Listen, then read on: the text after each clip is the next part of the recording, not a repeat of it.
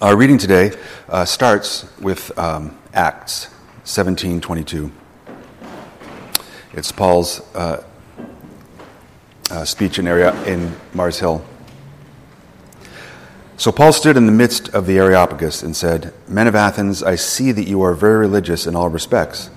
For while I was passing through and examining the objects of your worship, I also found an altar with this inscription, 'To an unknown God.' Therefore, what you worship without knowing, this I proclaim to you.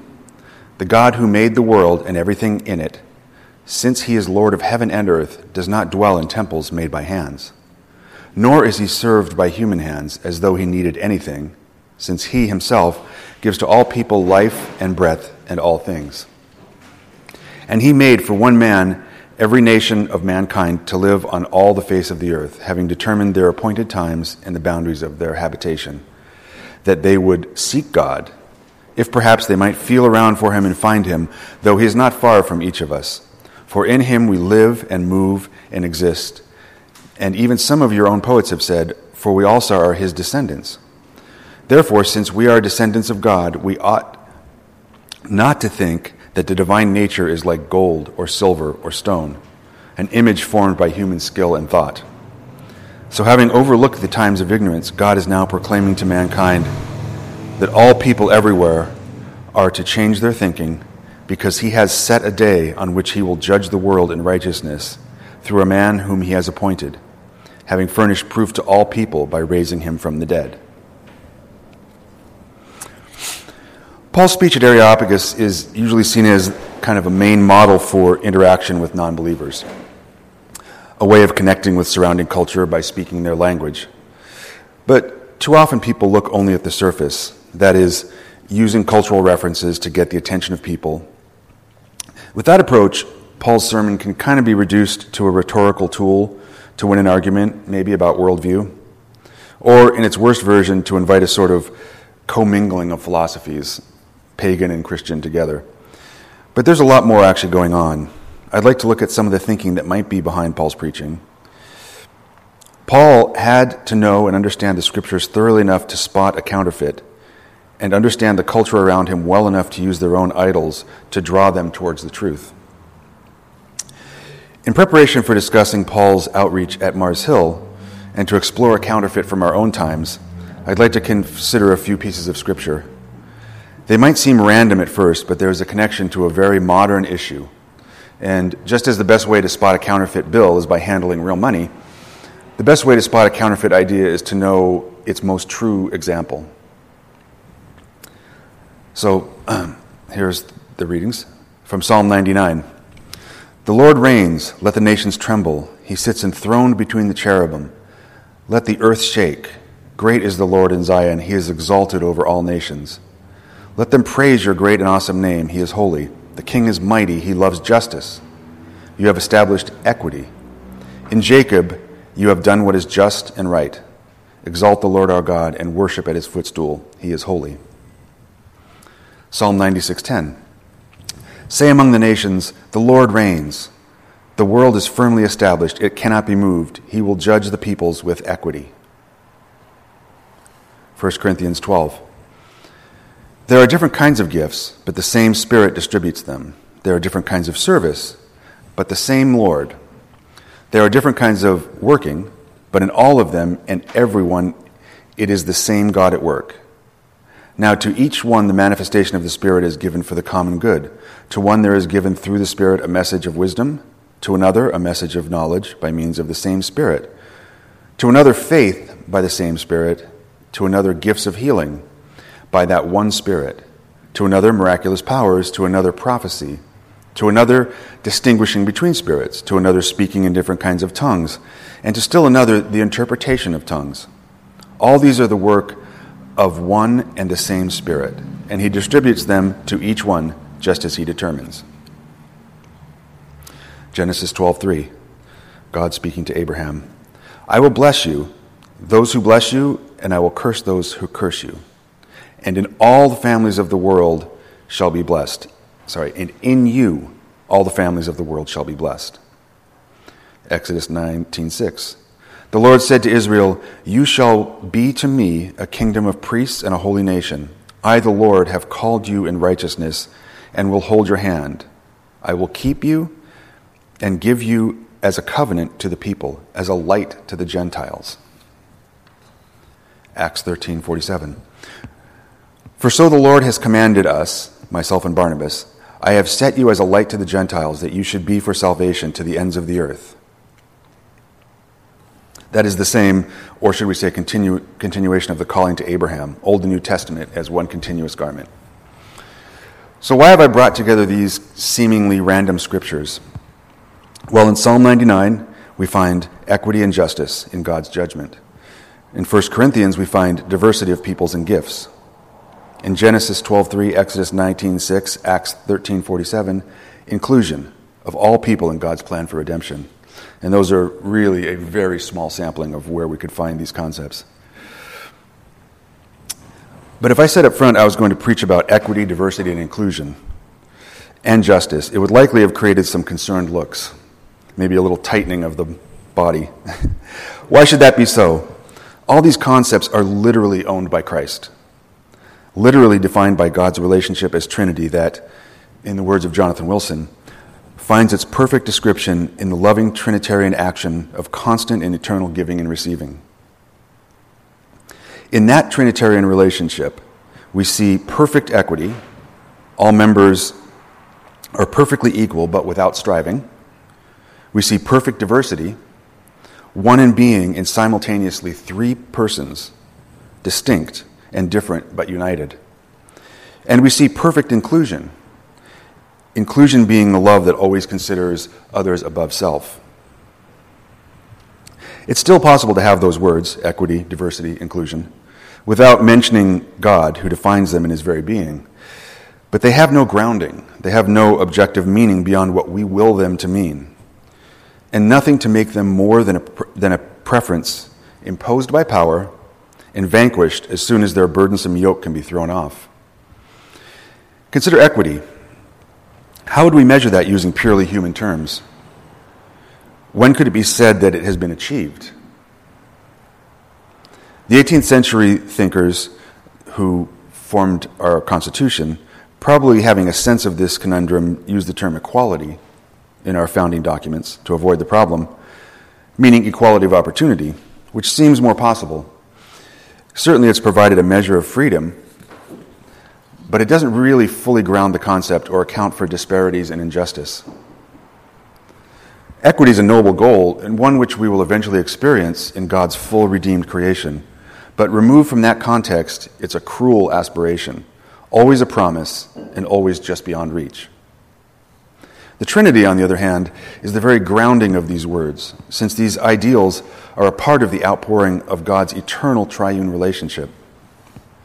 That relationship and its reflection in God's calling to Israel and Christ's ministry on earth gives meaning to the words and forms a calling to his creation. We see the unfurling of these words in the description of God's good nature in the Old Testament, but their fulfillment in full earthly dimensionality in Jesus Christ. Look at the continuation of Paul's description of the church, which is Christ's body, in the Corinthians passage, starting at verse 12. "Just as the body, though one, has many parts, but all its many parts form one body, so it is with Christ. For we were all baptized by one Spirit, so as to form one body, whether Jews or Gentiles, slave or free. And we were all given one Spirit to drink. Even so the body is not made up of one part, but of many. Now if the foot should say, 'Because I am not a hand, I do not belong to the body,' it would not be for the reason stop being part of the body. And if the ear should say, 'Because I'm not an eye, I do not belong to the body,' it would not for that reason stop being part of the body. If the whole body were an eye, where would the sense of hearing be? If the whole body were an ear, where would the sense of smell be? But in fact, God has placed the parts of the body, every one of them, just as he wanted them to be. God has placed the parts of the body, every one of them, just as he wanted them to be. If they were one part, where would the body be? As it is, there are many parts, but one body." That's a pretty astounding passage, and I think because of its familiarity, we take it for granted, or make it a metaphor for a sort of team spirit, or model for working together. I mean, it is a metaphor, and it's also about working together, but only as a second meaning. A second meaning because it finds its truth, its grounding, its very defining character in Christ and his church. The followers of Christ, that is Jews, Gentiles, slave, male, free, female, male, make up Christ's earthly body in the equity of their worth and at the same time in the diversity of their function.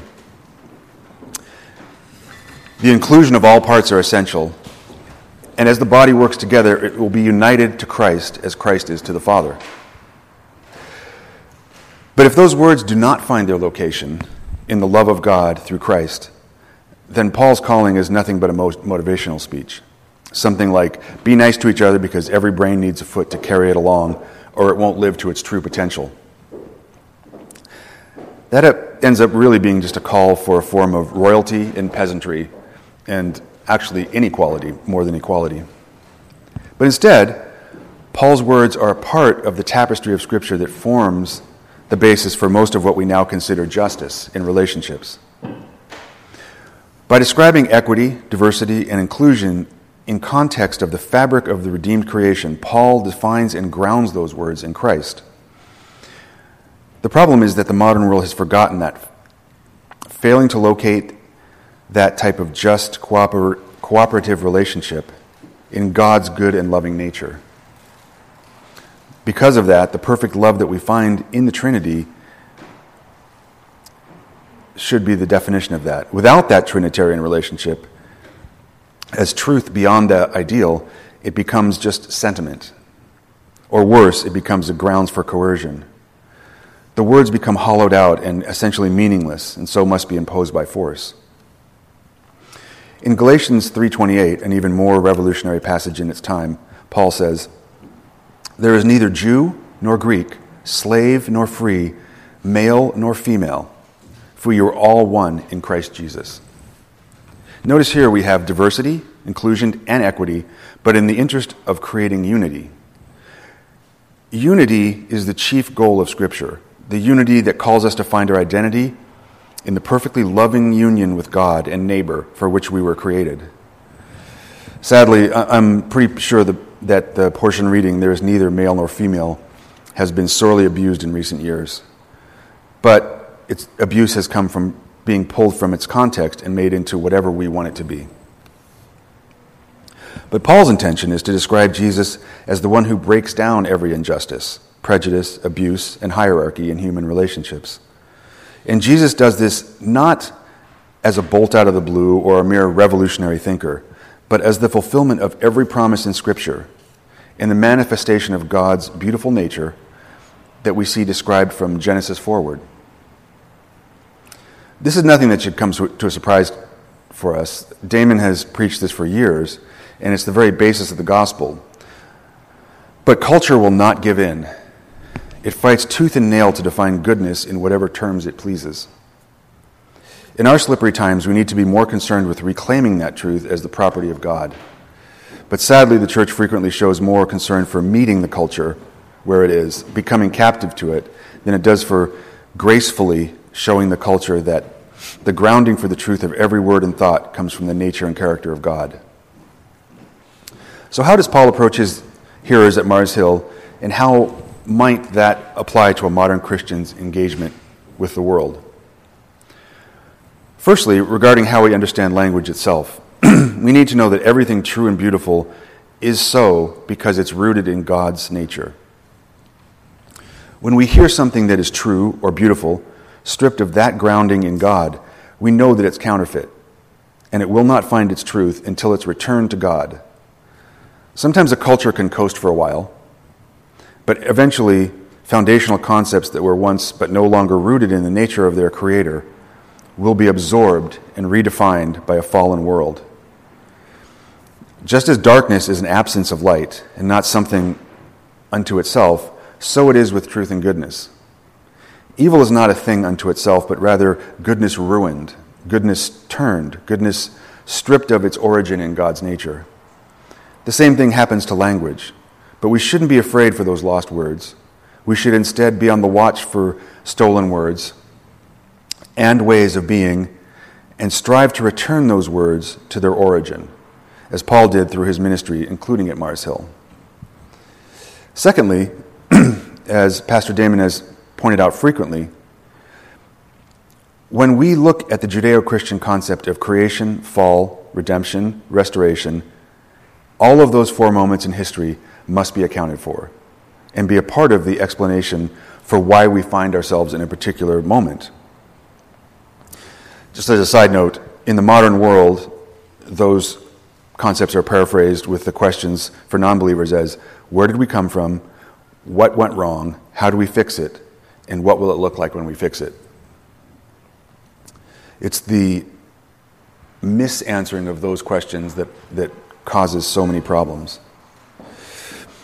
What we think of the world and how we give meaning to words will come from how we answer those 4 questions. But if we leave out the first question about the origin of things, as Damon has pointed out, all hell breaks loose, literally. Without that starting point of a good creation as gift from God, then concepts like truth, justice, and goodness can find their grounding anywhere and come to have entirely different meanings. We need to recognize just how important that first question is to answering the rest. If the world and all that is in it is a random accident, then words can mean anything or nothing, based on who has the power to define them. But if the world is a creation out of love, given as gift by a creator who speaks, then we must find the meaning of all things in the nature of that creator. The false gods of the Areopagus were not sufficient to give meaning to anything. They needed to be replaced by the true God, and only then could the people be sure of the words actually meaning anything. And that's what Paul's goal was at Mars Hill.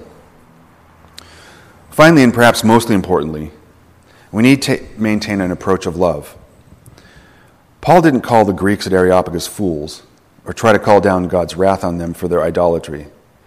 He wasn't there to judge them, but to love them into the kingdom by sharing God's true nature. He didn't water down his message, but he did share it in a spirit of love. We don't read about his prayers for his hearers, but those prayers were most certainly frequent and impassioned. Even though it's quite possible that their worship of false gods involved dangerous and even evil practices, he treated them as brothers in Christ long before they could be called that. And it's pretty likely he wasn't just making up stuff or riffing about something he casually observed. He took the time to understand their culture and to see it closely enough that he could make an educated call to abandon what had been distorted or lost in their understanding of God's creation. Love creates relationship and cares about others as people, not just as opponents to conquer. And love is sacrificial. That's probably the most important key to reorienting our lost neighbors. Acting in love for them and out of love for God's goodness and his creation. Paul's call that day at Mars Hill epitomized that approach. Many scoffed and counted him a fool, but others joined him and believed.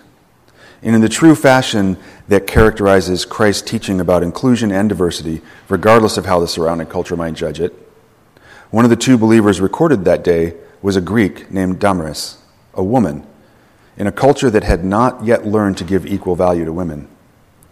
But that culture would now find itself with the truth to begin that journey.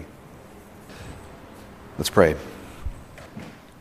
We thank you, Lord, for your word, for the beauty that you've given us in creation. All things find themselves established in you, and they find their truth in you. Help us to feel sadness for a culture that has lost who you are, and because of that, lost what your words mean, what your creation means. Help us to call back the truth of your presence in this world from beginning to end, spiritually and physically. You've given us bread to eat, bread that's from your creation, that is both literally a physical thing that we have and also a representation of your spirit. We thank you that in all these gifts we can find your beauty and your grace, And we thank you for your patience with us as we suffer through difficult times sometimes, as your word is sometimes bantied about in ways that it shouldn't be. But help us to reclaim the truth of your goodness and to love one another and our neighbors back into the creation that you meant. We ask these things in Jesus' name. Amen.